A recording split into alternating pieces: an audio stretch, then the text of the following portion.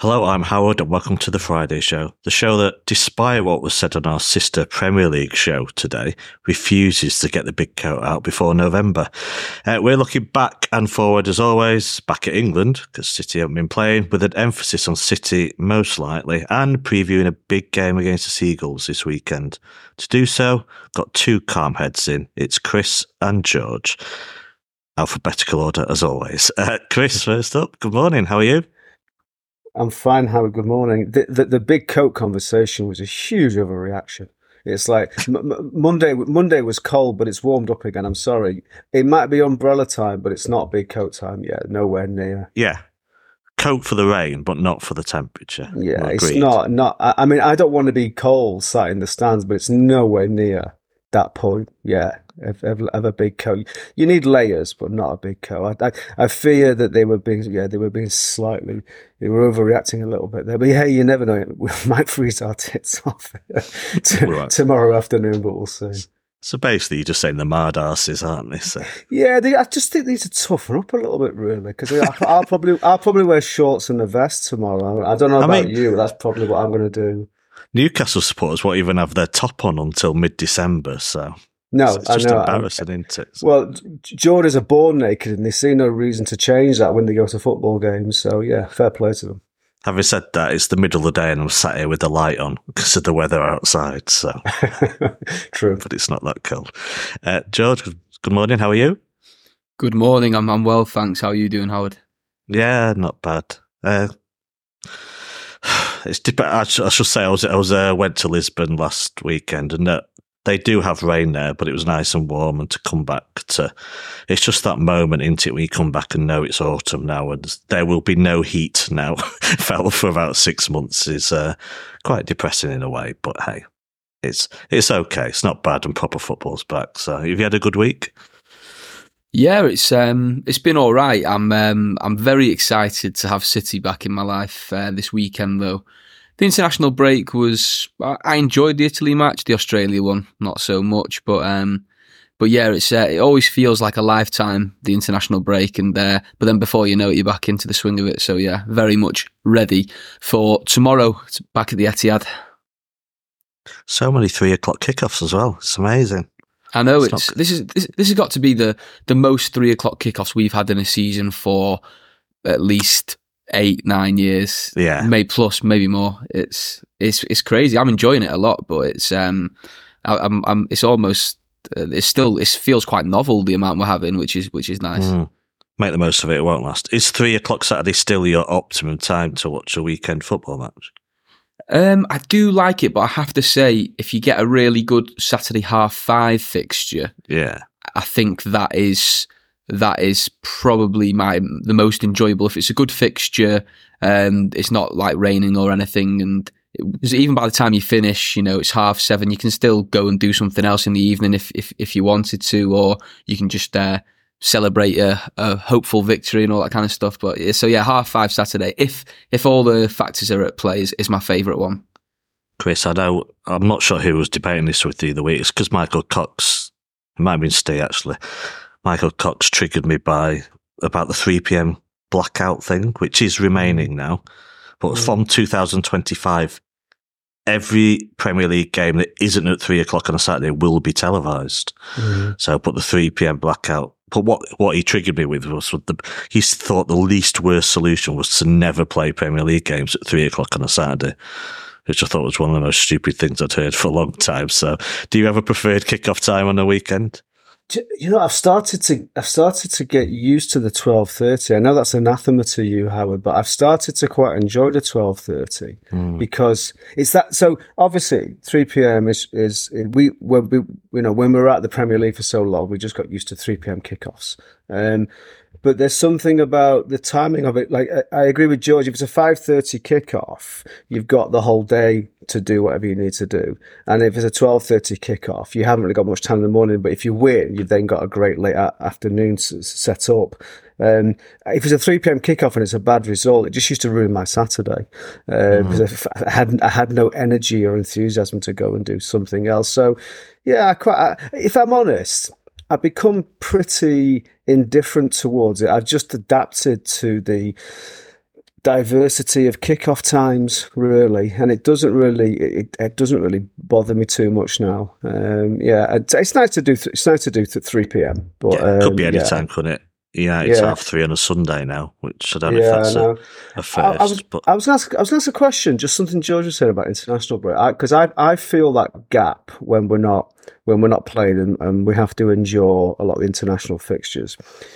Has your attitude towards the international break changed since City have started to be successful over the last 12, 13 years? Because the way I recall it, when we were going through that kind of tumultuous time of being poor for most of the time and erratic, the international break served as quite a welcome respite from the chaos and often the mediocrity. But now, I don't know, I feel a little impatient now, that particularly when City are doing well and there's so much at stake, that actually the international, I know the international fixtures need to be played and they are essential, but they do become an unwelcome distraction to me. I just wonder if there is a connection between City's fortunes and the way we view the international break now. It's a fair point. I don't actually mind them that much. I would say I welcome them, but for different reasons than I used to, in that I still struggle with being laid back about City. So I still find the season stressful, even in October, and obviously many of our March to Mays are like, will take years off your life in previous seasons. Yeah. The stress is unbelievable, and I struggle to deal with that stress. And I do actually find international breaks a bit of a palate cleanser because I can just have a break for a bit. So I actually welcome them like I used to quite a lot of the time for a very different reason to what you said. Having said that, yes, when we're playing well, and others, especially when our rivals are struggling, you want a game every few days, don't you? But those international breaks don't normally come in that critical period, do they? Sort of March to May. No, and it's funny you say that because they do induce stress on a level which is almost unsustainable. But the payoff has always been great. Like, we've never not had a payoff in a stressful lead-in, have we? Obviously, apart from when we lost to Liverpool, we knew that was done and dusted months before. City often play when I'm away, and I might often be away more in September, October than I would June, July, August. And what I like about an international break is I'd much prefer having a holiday when City are not playing. Oh yeah, absolutely. Because it's brilliant when they do play and won. So I was in Turkey and we beat West Ham, and that's just brilliant, isn't it? But I'd still rather have. I've got a bad record. City have been terrible when I've been away quite a lot of time. And I just would prefer not to have any stress whilst you're on holiday, thinking about a match day whilst you're on holiday. Holidays are just total relaxation. And England will never stress me out enough. So having England games during the break is the perfect compromise, I think. So, yeah, I don't mind them, to be honest. They're just a necessary evil, aren't they? Though the next one is going to be very, very tedious now that England have qualified. So. Yeah, and I think your approach there that the England games provide you with that welcome, de-stressing moment. It's a damning indictment of how we view England games, isn't it? In terms of our indifference is turned up to 10. Well, looking at I'm going to bring forward a question that was probably later for the show because it segues quite well into that for both of you, perhaps, to answer. Let's talk about England first before we preview, obviously, the big match this weekend. We won't spend too long on England, don't worry about it, but there will be a City bent.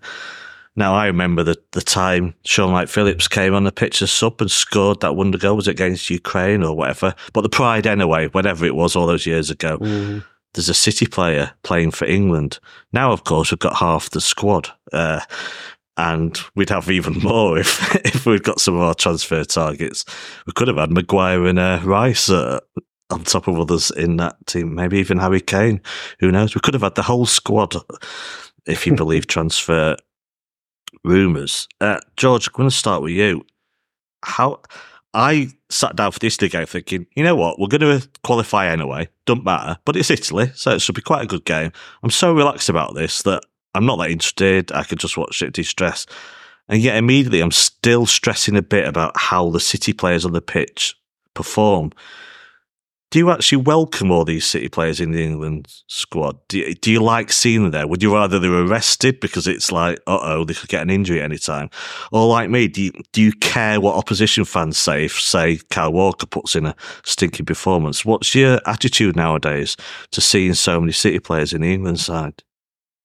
It definitely has shifted from what it used to be. Like you said, I remember when Shawnee Wright got his first England cap, and I felt like just pride really that a City player was in the England team. And I think even when Barton got a cap as well, called up at City, I think he got one cap in his whole international career, Barton, but he was still a City player getting that. It really meant a lot because it was, we couldn't celebrate many victories for the club in the seasons, so our players playing for England was like quite a thing of pride.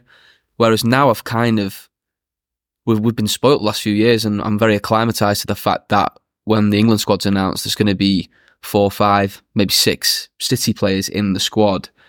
And on one hand, again, have that sense of pride. I love watching Foden out there playing well, ripping it up, and it gives opposition fans a chance to, back City players in a weird way and see how good they can be when they remove a bit of their tinted glasses from whichever club they support.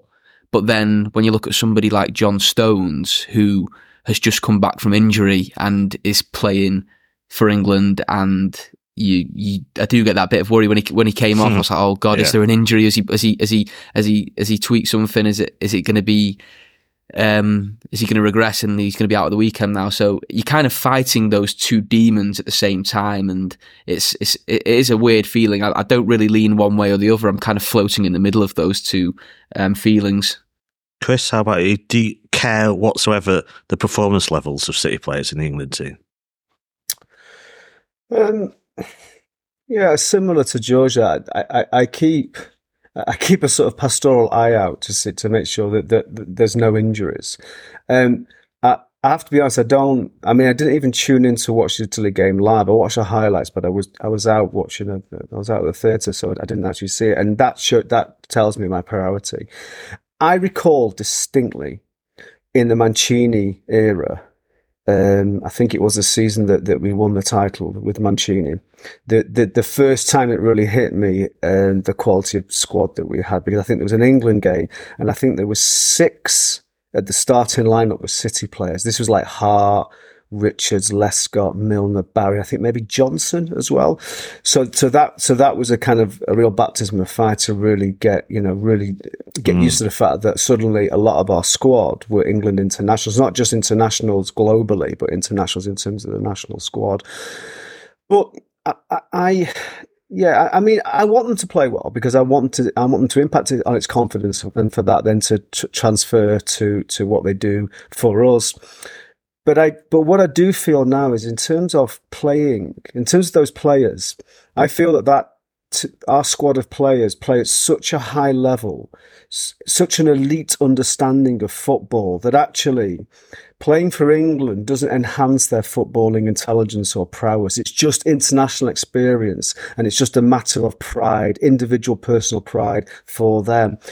What I used to see City players playing for England as enhancing their qualities as players and developing them as players that would then feed back into City's fortunes on the pitch. But I don't see that anymore. I often see a lot of our City players having to almost play a reductive game because that's what Southgate wants to play. So I would just say indifference best describes how I feel to play. I will watch them. I want them to play well, but it's not a matter of priority for me. And it's just a sad indictment of how I feel about England as a football team. But I can trace that back to like 20 years ago under Ericsson, when my whole attitude towards England as a national football team shifted.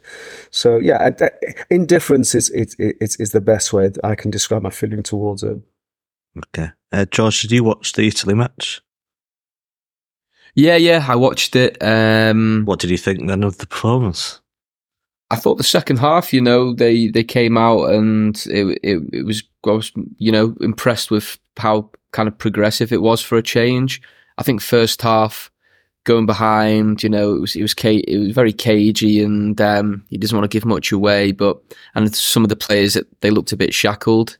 The lineup I liked, aside from, even though I'm a big Trippier fan, I didn't like that balance there with him at left back, because he just kept on opening up his body to look at the pitch, and that kind of lost a bit of that width down the left hand side.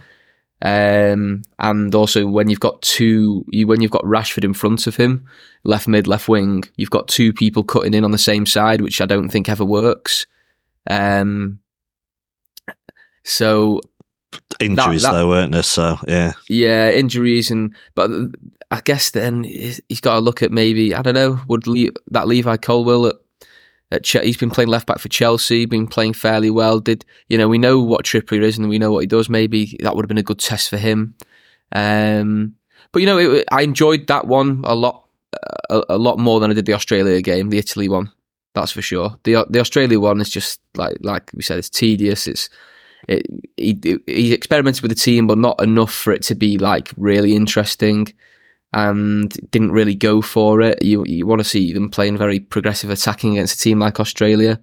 And then obviously against Italy, I understand that he can be a bit more tentative from the start, but it's not a great Italy team. We do have to admit that as well. Well, the issues they had going in, the various reasons players weren't playing were just a list. Exactly, longer than our arms. So, and if you look on paper, in years gone by, I was a big fan of the Italy teams in the kind of, in the 2000s. You look at the quality of players they had. If you were, being objective as an England fan during that period, you would have had most of you would have had most of the Italy team in the England team. But when you look at that Italy lineup this week, I think I would have had maybe two players. I think Donnarumma and Barella, from the Italy team, and then I wouldn't have had a single other player, which is quite an odd thing to say, really. I never thought I'd be saying that, but yeah, that's kind of how I felt about it. Donnarumma's had his issues as well, form-wise. So yeah, I did ask on the review, team in transition or team in decline. I guess we'll see, but what for Spalletti to deal with there. So, Chris, we'll get to Southgate in a minute because I think it's very relevant, and it was relevant when we did the review. International management's different, isn't it? So, I think Mancini was still manager when we won in Italy. There's a title-winning manager. Spalletti's just won the title with Napoli. Gareth Southgate relegated Middlesbrough, but he's done the double. He might just have better players. It might just be circumstances. But I guess international management is just a different beast altogether. I'm not a fan.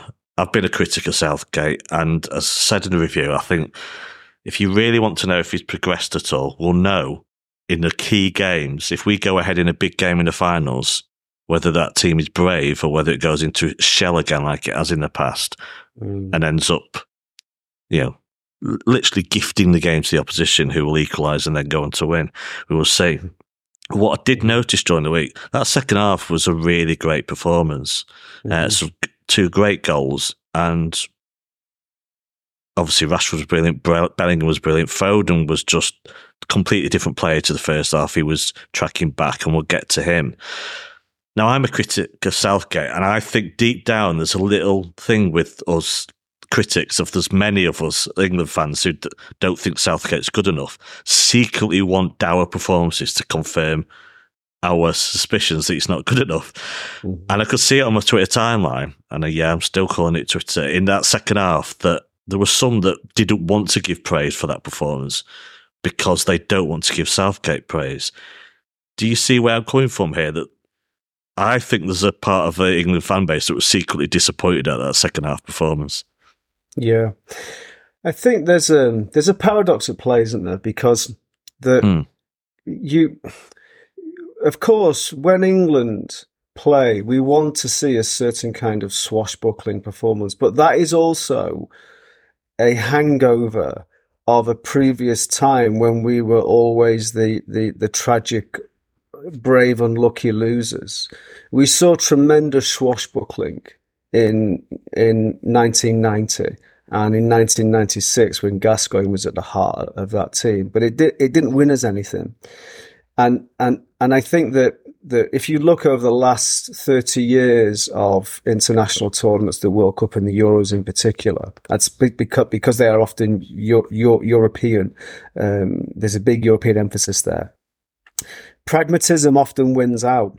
The best teams don't always win the tournaments. It's the teams that know how to navigate the tournament. And I think there is a huge distinction between managing a league team and managing a national team. The best kind of analogy I can draw is that if you run an arts venue, it's like running an arts venue that you have to deal with it on a yearly basis. And then it's running a festival, which exists for like 3 or 4 weeks. That you approach them in 2 different ways. One has long-term strategic goals and one has short-term strategic goals. In that sense, that's why I thought Mancini was always a good international manager, because it's only so long that a squad of players can tolerate his particular approach. I think that we want to see players like Foden, like Bellingham, those players be able to show us a sign of the way that they can play, the way that we see in the Premier League all the time. But what's very, very different, and this is what Southgate, he's basically a maths teacher. This is what Southgate is acutely sensitive to, is that in a 38 league season, you can afford to make mistakes because you can rectify them the following week. International level, the closer you get to the end goal of the tournament, particularly within the tournament, you can't rectify mistakes because you only get one opportunity. So I do think that kind of contradiction with the outcry of that second half really does sum up the challenge that we have in terms of what our expectations of Southgate are and what he's actually doing. Because I know we're going to talk about him, but his record on one side absolutely speaks for itself. Extraordinary record. But you balance that against the expectation of the average England fan, which I think is infected by the sense of entitlement for decades. That I think that's where the paradox is. Wow. And in many ways, I think Southgate can't win either way, really, because if he took off the shackles and let the players play with absolute freedom, that we concede at the back because we're not savvy enough, he would get crucified for it. So I think he's in a bit of a no-win situation. I don't endorse the way he approaches the situation, but I think he's in a no-win situation. Well, I think, I disagree with you that I think England would dower in 90. It was an astonishing tournament as a whole and an astonishing story for England. But we drew 0-0 with Netherlands, didn't we? Drew with Ireland. We beat Egypt 1-0. And I think in Euro 96, it's totally overplayed. We were brilliant in some games, but we were poor against Switzerland. We were quite lucky against Scotland. We were outplayed against Spain. And I think the expectations we've had of decades now of swashbuckling England, play to our strengths, actually isn't based in reality anyway, George. So I guess that is a defence of Gareth Southgate, that you can't play that. That swashbuckling football doesn't really exist, does it? No, I think Southgate is approaching the last few years in a way that he's putting his chips on the table and he's going, I don't think our defence and our defensive players are the elite world-class part of our team. So I'm going to be more conservative in my approach to the games and then hope that the attacking midfielders and forwards will be clinical in the chances that they get, which I understand why he takes that approach. But I think against the bigger and best teams at international level, if you are too conservative all the time, then you won't get those chances because they'll just be on top of you. With like a team like France or Portugal, at the moment, if you just sit back against them, they're happy to camp in your half and they'll just bombard you all game. So I think that's where the approach maybe needs to change. And I understand being defensive and solid and not giving much away, but just I think all England fans want is in the big game just a slight bit of front-footedness, whether that be changing one of the midfielders to somebody who can get forward as well as do the job, covering the defence in the middle. I think I think that's where there's still the two camps in terms of the Southgate divide. I fully agree, because this isn't the test now, is it? It's the test in those big moments. I mean, Chris, exactly. We'll stay with you, George. We're hosting Euro 2028, but England wants to still do the qualifying rounds. Yeah, that shows they see no jeopardy in doing that, do they? Because they would take the risk of not playing in the finals they're hosting or co-hosting. No, I think it's as well that obviously there's England, Scotland, Wales, Republic of Ireland, and Northern Ireland. So there's the five nations, and UEFA will only give 2 places to so only 2 out of the 5 don't have to do the qualifying. So I guess it'd be a bit of a bad luck if the best team out of those 5 nations says we'll take one of those, and then Northern Ireland and Wales you have to go through and qualify in your own right. So I think it does show that they're confident that no matter who they get put against in the qualifying things, they will get through, and with good reason, I guess. I think that 2008 is the last major tournament we haven't qualified for, and I remember that. The Wally with the Brolly stuff with McLaren. Yeah, I was at that game, yeah. How can I forget it, yeah.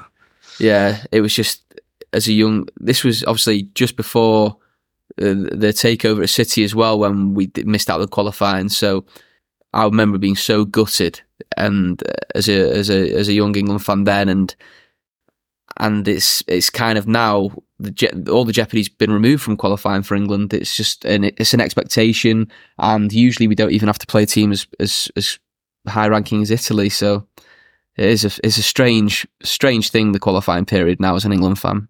Yeah, just quickly, Chris, start with you. Let's look through the City players. 2 probably to stand out. We discussed Kyle Walker on the review. I don't think there's much more to say. It's like he might have been on the verge of leaving City, but I think he was a time ago when he was sent off, and it was felt, especially through much of Fleet Street, that his time as England's right back was over, basically, end of an era. And then here he is now. He is just Reece James, if he could stay fit, could in theory get him out of the team, but he is just absolutely solid first choice right back now. So kudos to him for making that position his own, which is a very crowded position still.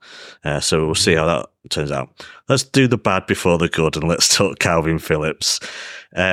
He tries to kick a ball at head height in about the first minute. He then gets booked in the 8th, and of course he should have been. How he escaped one in the second half, I don't know. I think the ref just saw it wrong, didn't he? Mm-hmm. It's fair to say he failed every audition really for that England position, and for what 1% chance of that he wouldn't leave in January. Mm.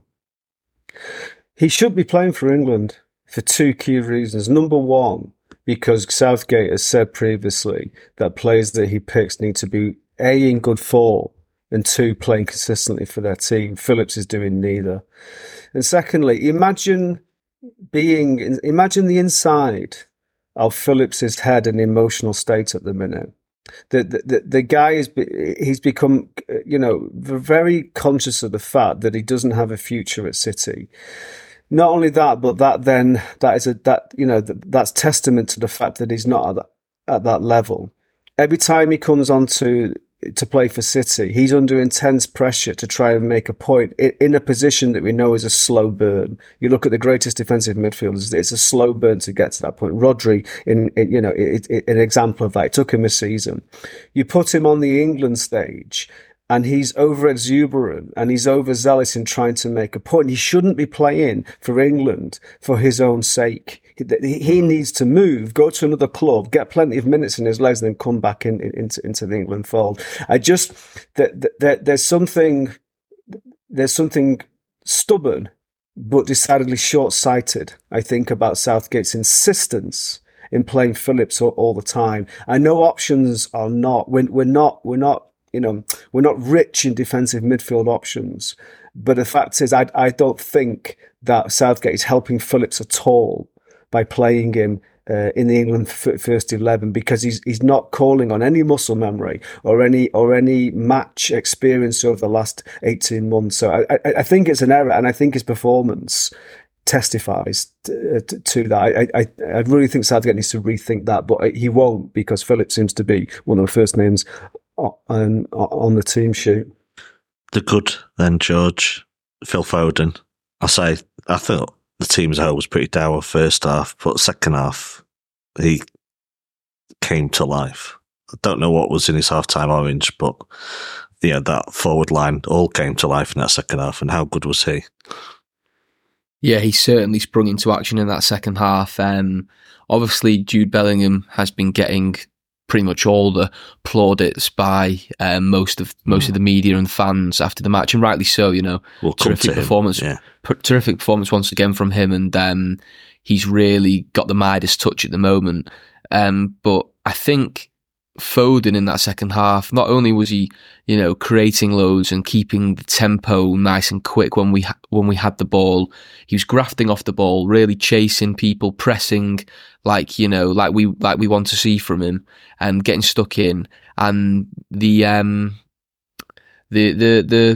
clip of Bellingham when he obviously does that little lob over the player, everybody's been waxing lyrically about that, but it actually comes from Foden on the edge of his own box, nicking the ball, few great touches, then chipping it over into Bellingham to set up the whole move. And it's just those little things that kind of have been overshadowed, obviously, because of the Bellingham performance. And I think overall, Foden was his equal in that second half. I think from a footballing perspective, I was really happy with what he did, and I just don't see how going forward you can pick an England team without Phil Foden. And for me, even removing all my bias, I think he's a player that we desperately need for his creativity, and also because he does things and makes choices that most other players do not. But it's going to be interesting to see once Saka's back from his injury and how that forward line in midfield looks, because I have a feeling he'll put Saka back in, but I'm not too sure. Well, that's it, Chris. Where is he in the pecking order? Let's assume, highly unlikely anyway, that Southgate has a fully fit squad going into the Euros next summer. Do you, it's not your personal view of who should be picked, do you think Southgate picked Foden in the starting 11? Or is it fairer to suggest he is the 12th player in this squad, i.e. a first reserve in about 3 positions? I think Southgate already has applied his default excuse for not playing Foden. And I think he thinks Foden is not a safe enough player for him. It's more that, for me, it's very likely, despite his very junior years, that Foden probably knows more about football than Southgate does in terms of the level which Guardiola imposes his philosophy about football. Foden will come with a brain dripping in football strategy. But I think that Saka and Rashford are probably safer bets for Southgate because he feels that they can be more disciplined. Foden's strength, which is his mercurial talent and his ability to read the game and move around the pitch, I think Southgate seems a little bit of a liability sometimes. That's why he says he's not held down that number 10 position for City without any understanding of the way that Guardiola rotates players around. But I think if Saka's fit and Rashford's fit, I think Foden starts on the bench. And I think that's a damning indictment because you have a system, and it doesn't always equate that you say, but look how they're playing for their club because they're playing in a different system when they come to international side. What I look at is how does a player fit the system, and how does each of those individual starting 11 have a unique and bespoke contribution to the team. And Foden offers something that no other player in that squad offers. That's why I think he should start because it creates a multitude of options. But I think Saka and Rashford are Southgate's default options, and I don't think he'll ever be truly candid about the reason for that. I think it's a luxury having so many great players to choose from. But Foden, I think, offers more than Rashford at the moment. I think Saka offers something different, and what I do see is the connectivity and the mutual appreciation and understanding between Foden and Bellingham. They clearly enjoy playing with each other, and that's something which should be capitalised on. As it stands, do you see also then Jack Grealish is down the pecking order right now for starting berth? Yeah, possibly. I again, it depends. We know what Grealish's strengths are now under Guardiola. We knew what his strengths were when he was a Villa player. We know what his strengths are now, and I think that he would employ Grealish when he wants to completely control the game and keep possession. I will give Southgate space to say, okay, when you meet a mix of different opponents in the Euros, let's see how you respond, whether you are loyal to a group of 11 players or whether you respond like Guardiola does and changes the lineup according to the opposition. I don't think Southgate is that smart, but I may be wrong. Left field question, George. Rico Lewis starting for the under-21s apparently this week. Didn't see the game and they did lose, fortunately, to Ukraine. Next summer, too soon for him to break into this England squad, if we assume he is a midfielder now, and having to play the likes of Henderson or Phillips means that really is an area of the pitch, if you're thinking defensively at least, where there could be an opening for someone, for a player or two, come next summer. It could be too soon, but the narrative is already out there, and not just from City fans either. I saw Danny Murphy, I think, a clip on Twitter, an unlikely City kind of ally. He was on one of his Talk Sport things. I'd seen a video on Twitter. He was saying that, advocating for Rico to be in the senior England team in that position. And as Chris always liked Danny Murphy. Yeah, what a guy. As Chris alluded to earlier, defensive midfield is not an area where we're rich with talent. And Rico, if he continues to play in that position for City in the big games and has a great run of appearances throughout the rest of this campaign for City, he'll definitely be in the conversation, and he kind of has to be, because he's an option that we don't have that can play in that position whilst also having the ability on the ball and the intelligence he does. I think maybe it'll be a little too early, because Southgate has turned the England team into the closest thing to a club side an international side can be, I think. And I just think maybe it'll be the next England manager once Southgate, which he probably is going to leave after the Euros. I think it'll be the next manager who will probably bring Rico into the fold if it's a progressive manager. Well, he's welded to his favourites in tiers like the likes of Ollie Watkins and Ifinese, who's that very ill-timed injury, struggled to break through, and UEFA, I think, want to return to a 23-man squad for next summer, which obviously, if there was 2 extra places, that increases his chances. So, but we will see. And he's just not the type of manager, is he, to make a left field decision like that? No, not in that position. I think it's easier for managers to pick a very young forward in a side, not play them. Not play them and just have them as kind of this ace in the hole on the bench, and you kind of, for some reason, fans all go, oh yeah, that's fine, that's normal. Yeah. Whereas I think if you bring in a really young kind of holding midfielder or centre back or something, it would raise eyebrows, definitely. The whole thing is contrary. Sorry, Howard. The whole thing is contrary, isn't it? Because, I mean, so if Rico Lewis plays a significant role in City retaining the Premier League this season, come May, and he's regularly played, how can an England manager ignore that and not select him? The flip side is, I refuse to use England call-up as an optic with which I assess Rico Lewis's development as a footballer. So that's why I care for him if he wants to play for his national side, but I don't care if he's selected or not, because I can see the progress which he is making. Let's not forget the debacle of when Ericsson called up Theo Walcott, who barely played football for Arsenal, and took him to the World Cup. If you look at the bigger picture, that was deeply unhelpful for his career and the expectation that was laid upon him as a professional footballer. So for me, there's no rush for Lewis to get to the England squad as long as he continues to deliver for City. Obviously, that's a very partisan view, but I just think that it can distort the issue. Really, selection to the England squad, let alone selection for the starting 11, is not necessarily a testament to how you're playing at that time. Hence, Maguire and Phillips playing. As I said, it's very contrary, and it drives me up the wall because, again, the interpretation that the wider media has about the way England plays based on an antiquated idea of entitlement, and I still think that will continue to pervade until we finally win something.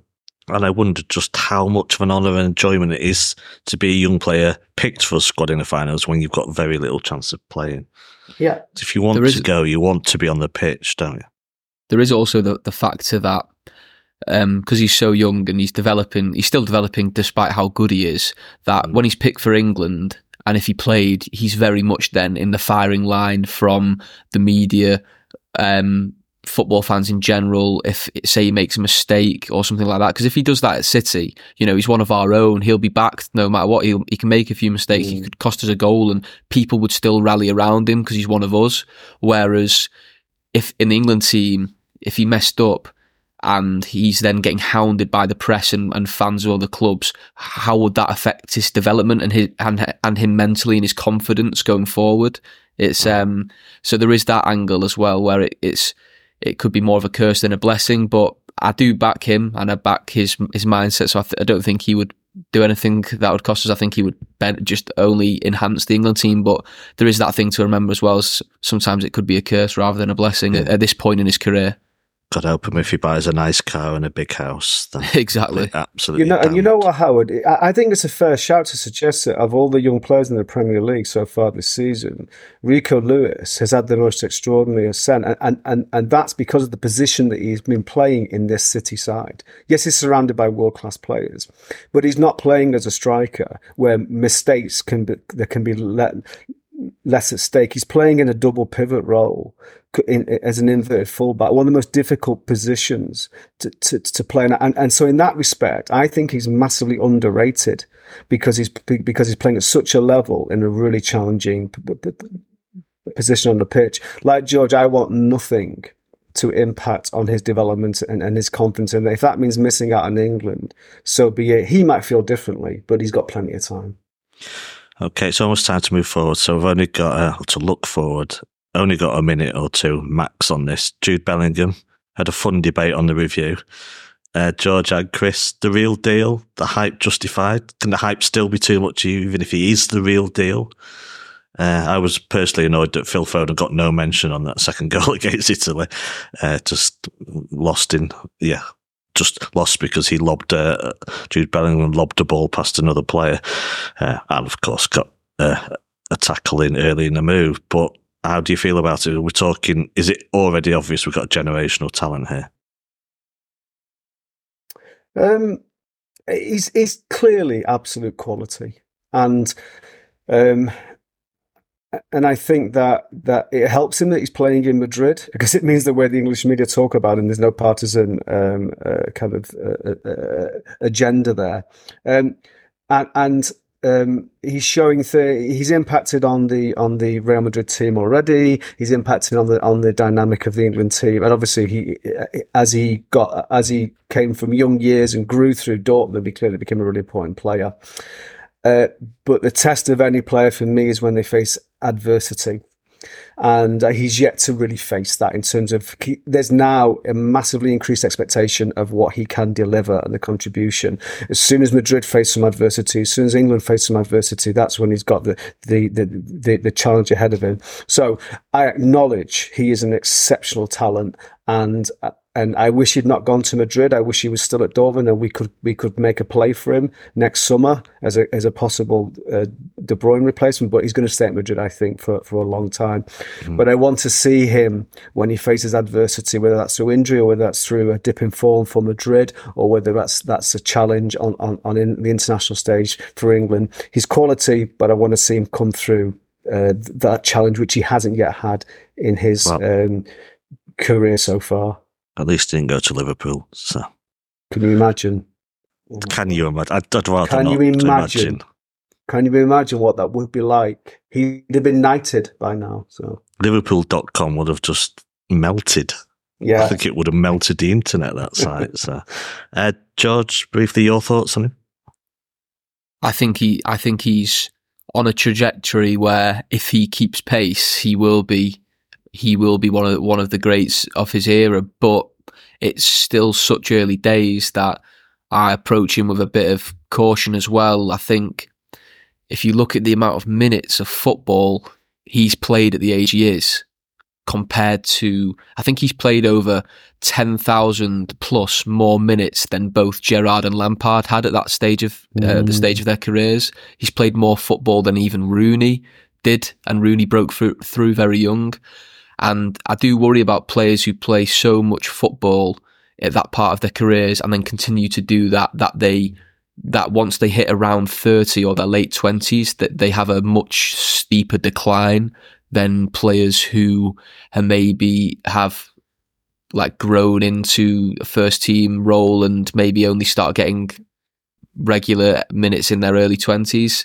So I do worry about that for him, and I hope that he's managed well and he has a great physio team and he's looked after and not just played in every match because of what he's doing. But it's hard to do when somebody's scoring or assisting or getting man of the match every game. It's hard to not play them. So I do understand why he does play so much football. But I think he's going to be sensational, and I think it helps him a lot that he has no ties to any of the big English clubs. He's only played in this country when he was 16 for Birmingham, and he's never played Premier League. He's never caused upset to a United, Liverpool, Chelsea, Arsenal, City. So therefore, people are willing to back him much more than, say, Rooney at that stage. He reminds me a lot. People link him to Gerrard. He reminds me a lot more, maybe, of Rooney. Or maybe not. I don't think maybe not as good and not as much of a forward, but just in terms of his ascent. And Rooney going to United therefore meant so many people automatically just hated him from a very young age. And at Madrid, he obviously doesn't have that. So it's going to be interesting to see if this love fest keeps going. But like Chris said, it's how he reacts if he gets a red card for England at a tournament or Madrid in a Champions League match and those kind of things, and how does he deal with adversity? That's what I'm interested to see now. This may sound like hyperbole, but he actually reminds me of Zidane. And it's not just in his physical frame, but it's just his skill set and his impact on the pitch. What there is about him that I'm quite hopeful for is there's a refreshing maturity for his age.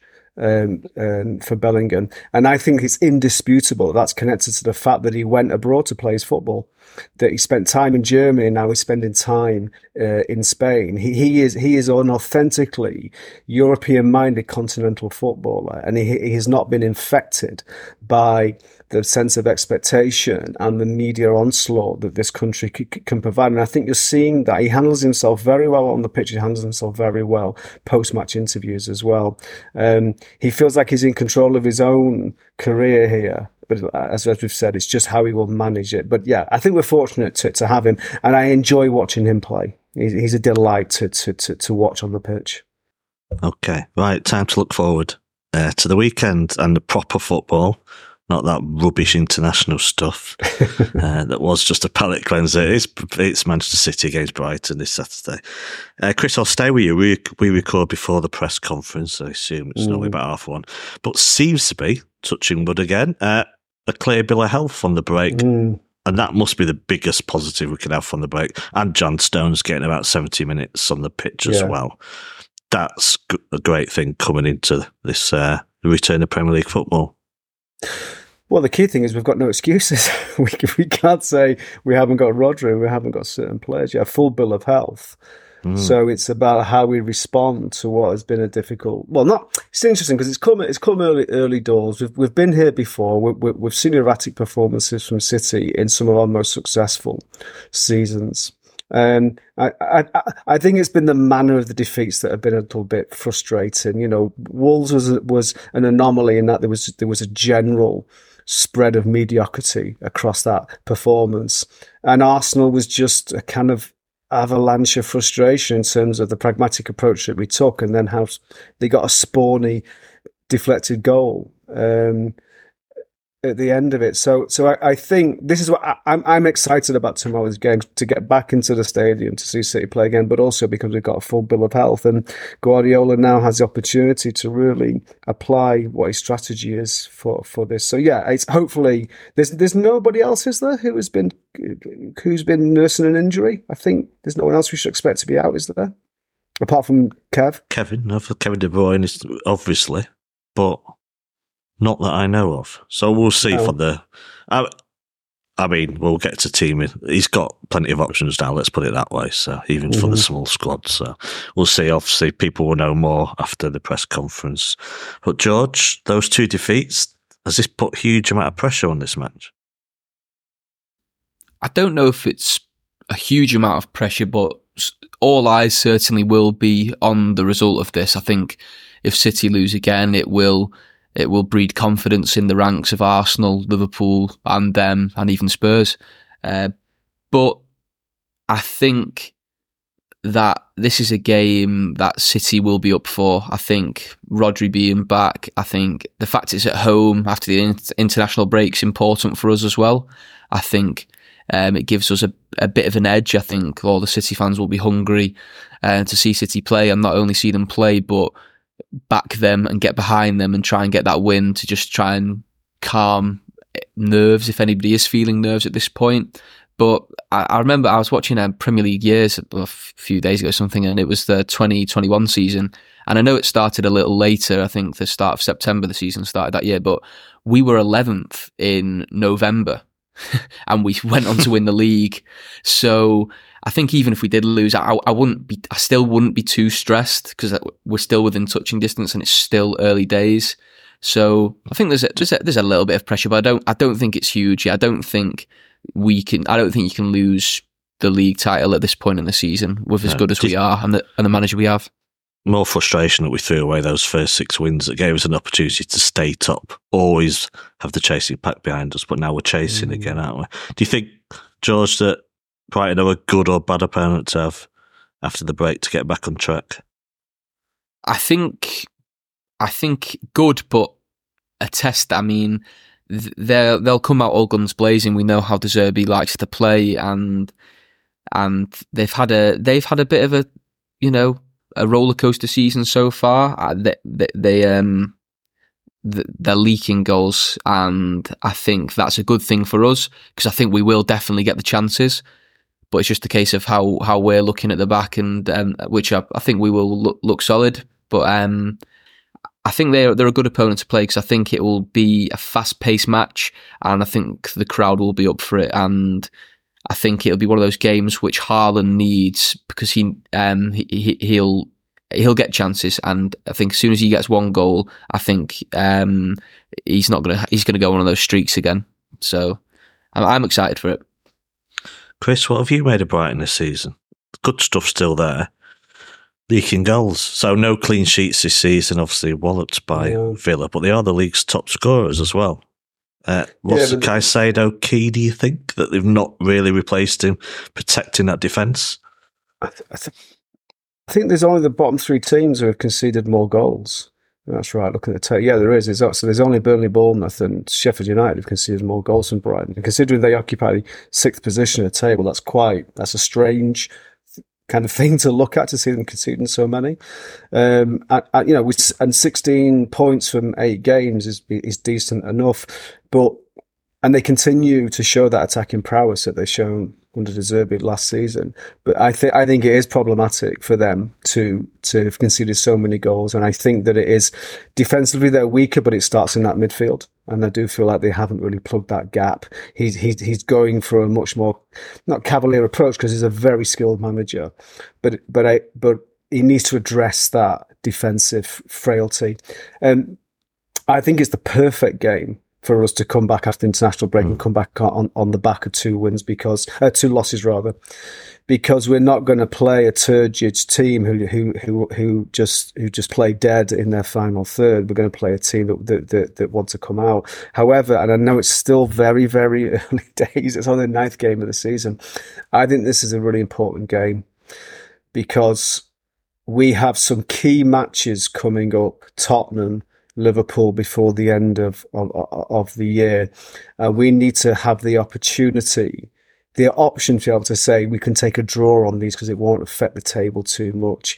If we lose a game like this, suddenly we're 3, 4, 5 points behind though Tottenham and Liverpool, those teams that are pushing. Or United.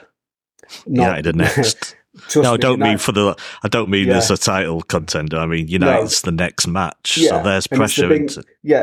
And we need to be able to bank these 3 points so we can manage the worst case scenario of taking a point against Tottenham, taking a point against Liverpool. So it's not a must win, but I think it's damned important that we beat Brighton. We show that Rodri has that impact again. But as we've already mentioned, we've got a schedule of quite important, challenging games coming up. We need the cushion of not dropping points where we should be taking them.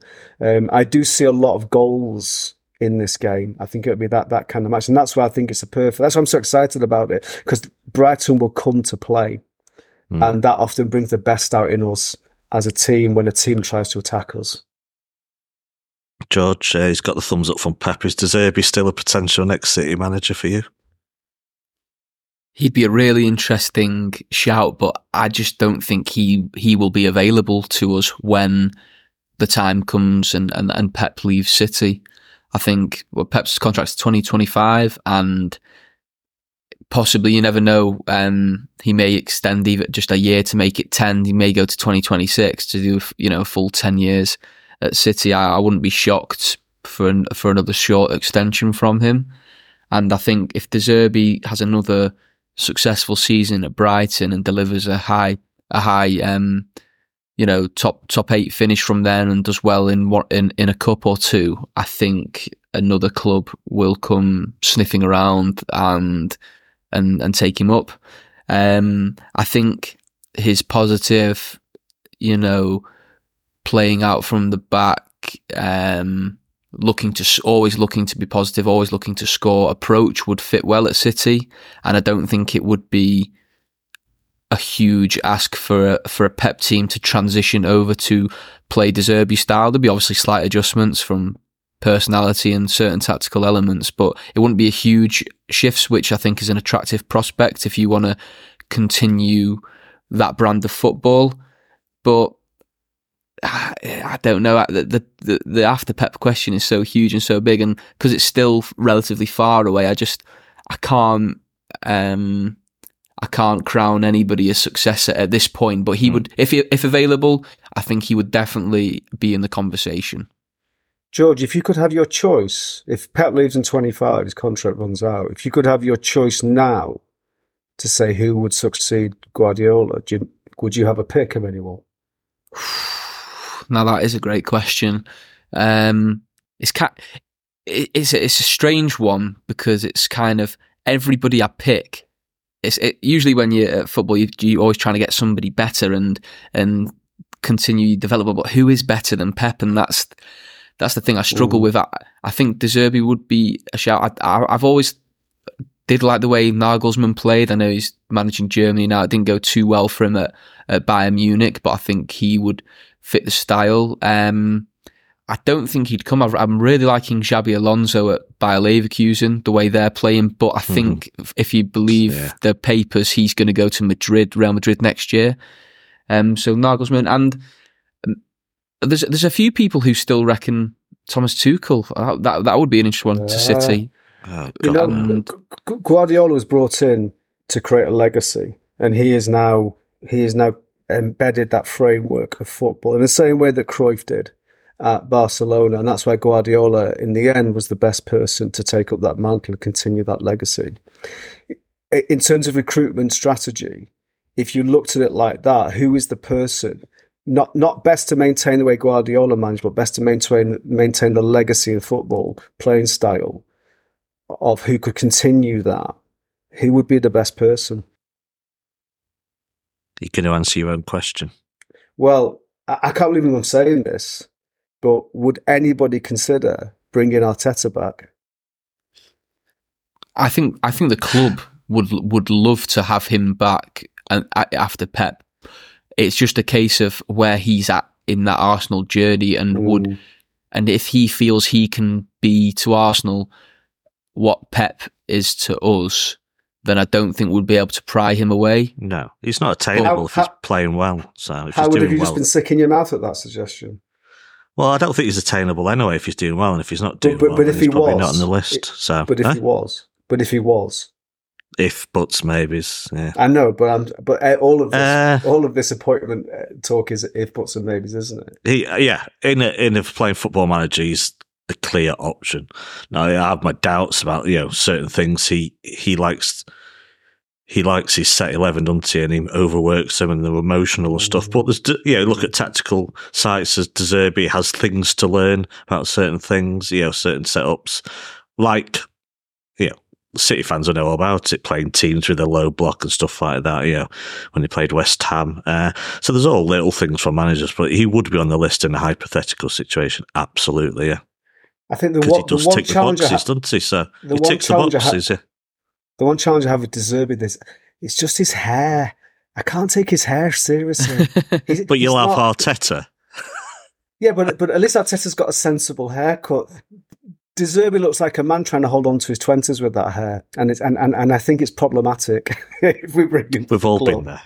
Anyway, let's get back to the match. Chris, no avoiding it. Yeah. Potential City team, I have not got the foggiest. So, would you like to help me out here? So, Stones straight back in, but where? Who's up front? What? Where does Bernardo play? Or do you play him? I mean, the thing of having a full bill of health apart from Kevin De Bruyne, if that's the case, is it does pose a lot of dilemmas for this match. Rico Lewis has got a shout to be in this team. If Stones comes in, he's not. I think Walker's position is safe, especially for this game. Yeah. If so many, I don't know how he's gonna. It'll all be done. In response to how he expects Brighton to set up, but I still don't know what the answers are for this potential City team. Do you have any idea? So I don't think Stones will start. I think he might come on as a sub. I think that Pep might not want to rush him. We're playing Brighton, which means possession of the ball is going to be critical. When you play a team that do a low block, you take possession for granted. So therefore, I think that Grealish will start. And I think Bernardo will start as well, and Foden. It depends where Bernardo and Foden start. I think the back line. I think Walker will maintain his position. Diaz. It's a toss up between Ake and Akanji. I don't have a criteria with which to distinguish either of those. Rodri will be back in. I guess it depends who he wants to double pivot with that. So there may be a chance of Lewis playing because Rodri will need support because Brighton will push forward quite a lot. Every player, I would say, in that squad has a fair shout to start the game. But maybe it's the spine you can predict. Though it's Edison, Diaz, Walker, Rodri, Haaland, Grealish. That's as far as I'm going to go. Maybe Kovacic as well, but that's as far as I'm going to go. You just can't predict anymore. Do you think Kovacic could be on the naughty step after his Emirates disaster class? Long time ago now. I mean, I just don't know what kind of conversation they would have had with him, because I don't recall a City player doing that in a long, long time. Not just in terms of the malice of the... Well, actually, I saw Haaland do it against Everton, actually, last season. Yeah. But, do you know what I mean? He lost the plot a bit, didn't he, that day? So. And there was this John As did Rodri a few weeks ago, but you don't put him on the naughty step, do you, ever? But there was just that... There was a certain character within that tackle that I found pretty awful and unnecessary at the part of the pitch it was on as well.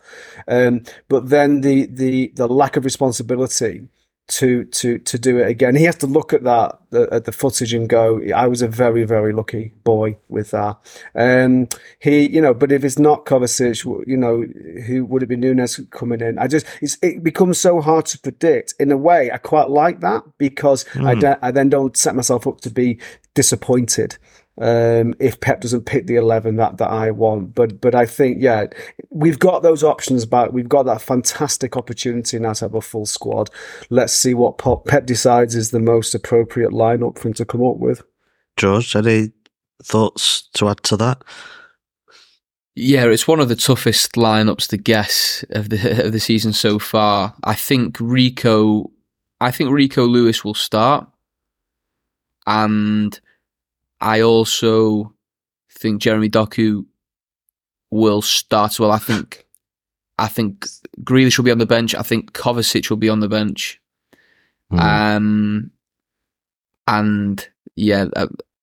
Outside of that, I think it's pretty similar to what Bernardo on the right. Yeah, I think so. Bernardo on the right. Okay. With maybe Foden more in the middle in this match. Yeah, we discussed Haaland as well. I think he's struggled most this season against physical defenders. Yeah. Would you put Dunk as a potential problem then, if he's up against him, as being another issue for him? Because obviously he's a big lad and pretty physical, therefore he could pose him similar problems. I don't think so. I think Haaland will move across their back line if they play with three centre-backs, if they play two. I remember last season when he absolutely bodied Adam Webster right in front of near where I sit, and so I'm not too worried about Haaland. I think obviously there was the narratives when he went on a little bit of a drought last year, and they've all come to surface again. And even though he's got a goal a game so far on average in the Premier League, he's on 8 goals. So I'm not too worried. I think it's, for him, it's all his biggest battle is always his own head rather than the opposition players. I think he'll do a job against Brighton. I think we'll see two goals from him tomorrow. Yeah, but what suits him surely is, Chris has touched on this, and either of you can answer this. This all points to them. I'm loath to say this because it's be a curse. This points, they're not going to play dead, they want to play. This points to a goal fest and a fully entertaining game, which could certainly suit Haaland and others. Yeah, he's getting a hat trick.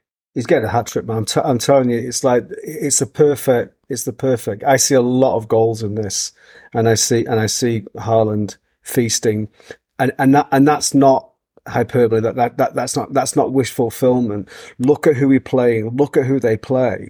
Look at how many goals they've conceded in the previous 8 games. Okay, there's not a crisis with Haaland. He's just not. He's 10% less than he's been recently.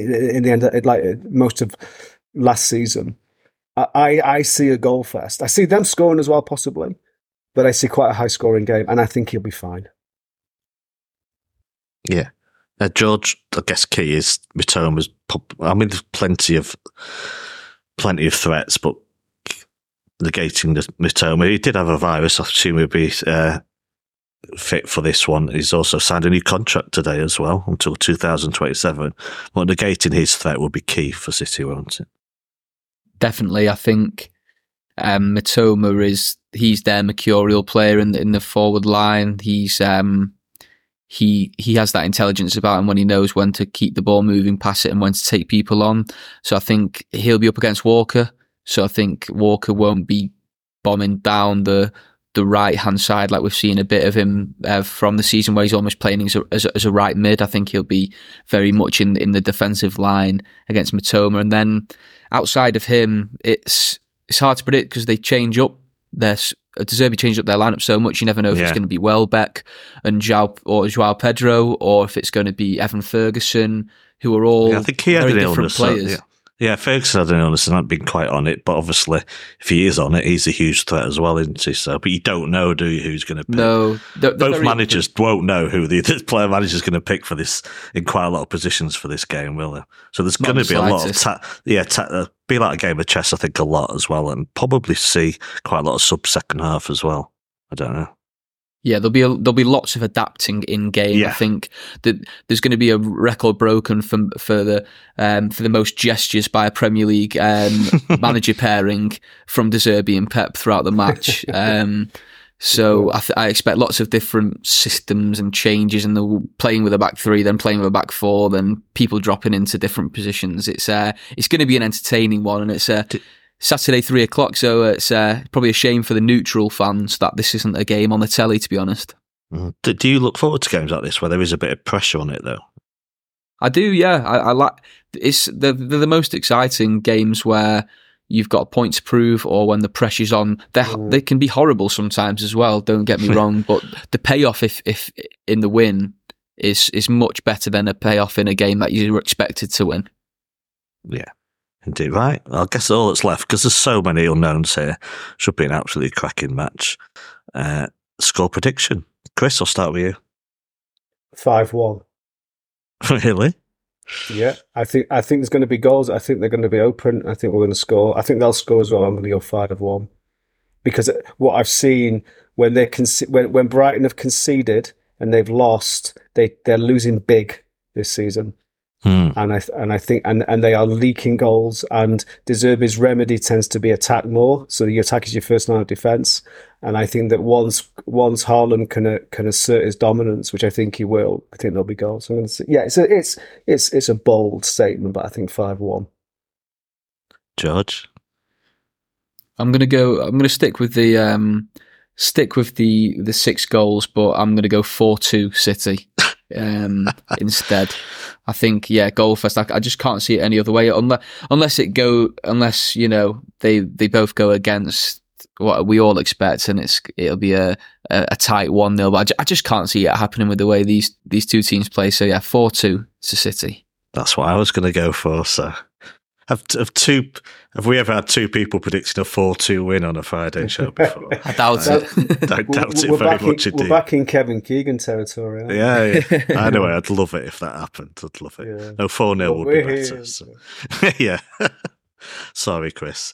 Right, almost time to wrap up. Just very briefly, a couple of minutes. Do you see anyone doing City a favour this weekend? Everton at Anfield, Chelsea host Arsenal, Sheffield United host Man U. And I think Spurs are away to Fulham. I still don't take them seriously, but if they keep winning, then we're going to have to. So I think Spurs are at Fulham on Monday night. So either of you see any favours being done to City?